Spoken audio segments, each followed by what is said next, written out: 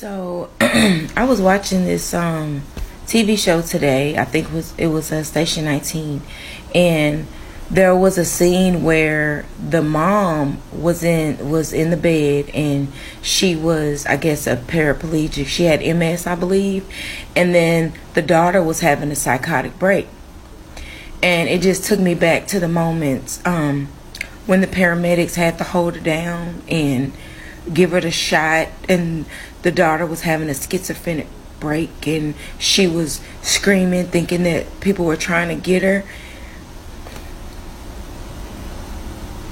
And it just brought back the memories of my experience when I went through it with my daughter. And as a parent, that's the most painful thing that you can go through, is seeing your baby go through something and you can't heal them.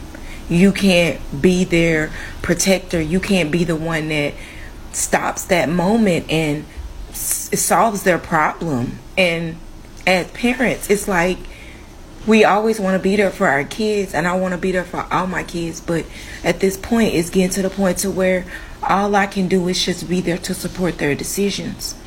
And so that's why I just want to reach out to my parents, because my babies are 19, 20, and 24. And at this stage in their life, what I have to understand is that they are fighting as teenagers. I think after age 13, they are fighting to find their voice. And as parents, we have to be there to encourage them, not fight them, because we want them to know that they're searching for their voice, not ours. And we don't want our voice to drown out their voice, because if our voice drowns out their voice, they're not going to listen to us. They're going to silence us.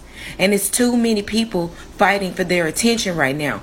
We, as parents, don't need to be their foes. We need to be their friends. We need to be their confidants. Not like we're their homegirl and homeboy, not that type of friend, but we just need to let them know that no matter what, we love them and we are there for them, period. Because they are creating a life for themselves, and they have to be able to live for themselves in their own skin. It's not our day anymore. I hear a lot of parents screaming, in my day. It's not your day. It's their day. And if you want to be in their life, you got to let them live their life, and you got to love them through it. Through the hard times, through the struggles, because it will be a lot.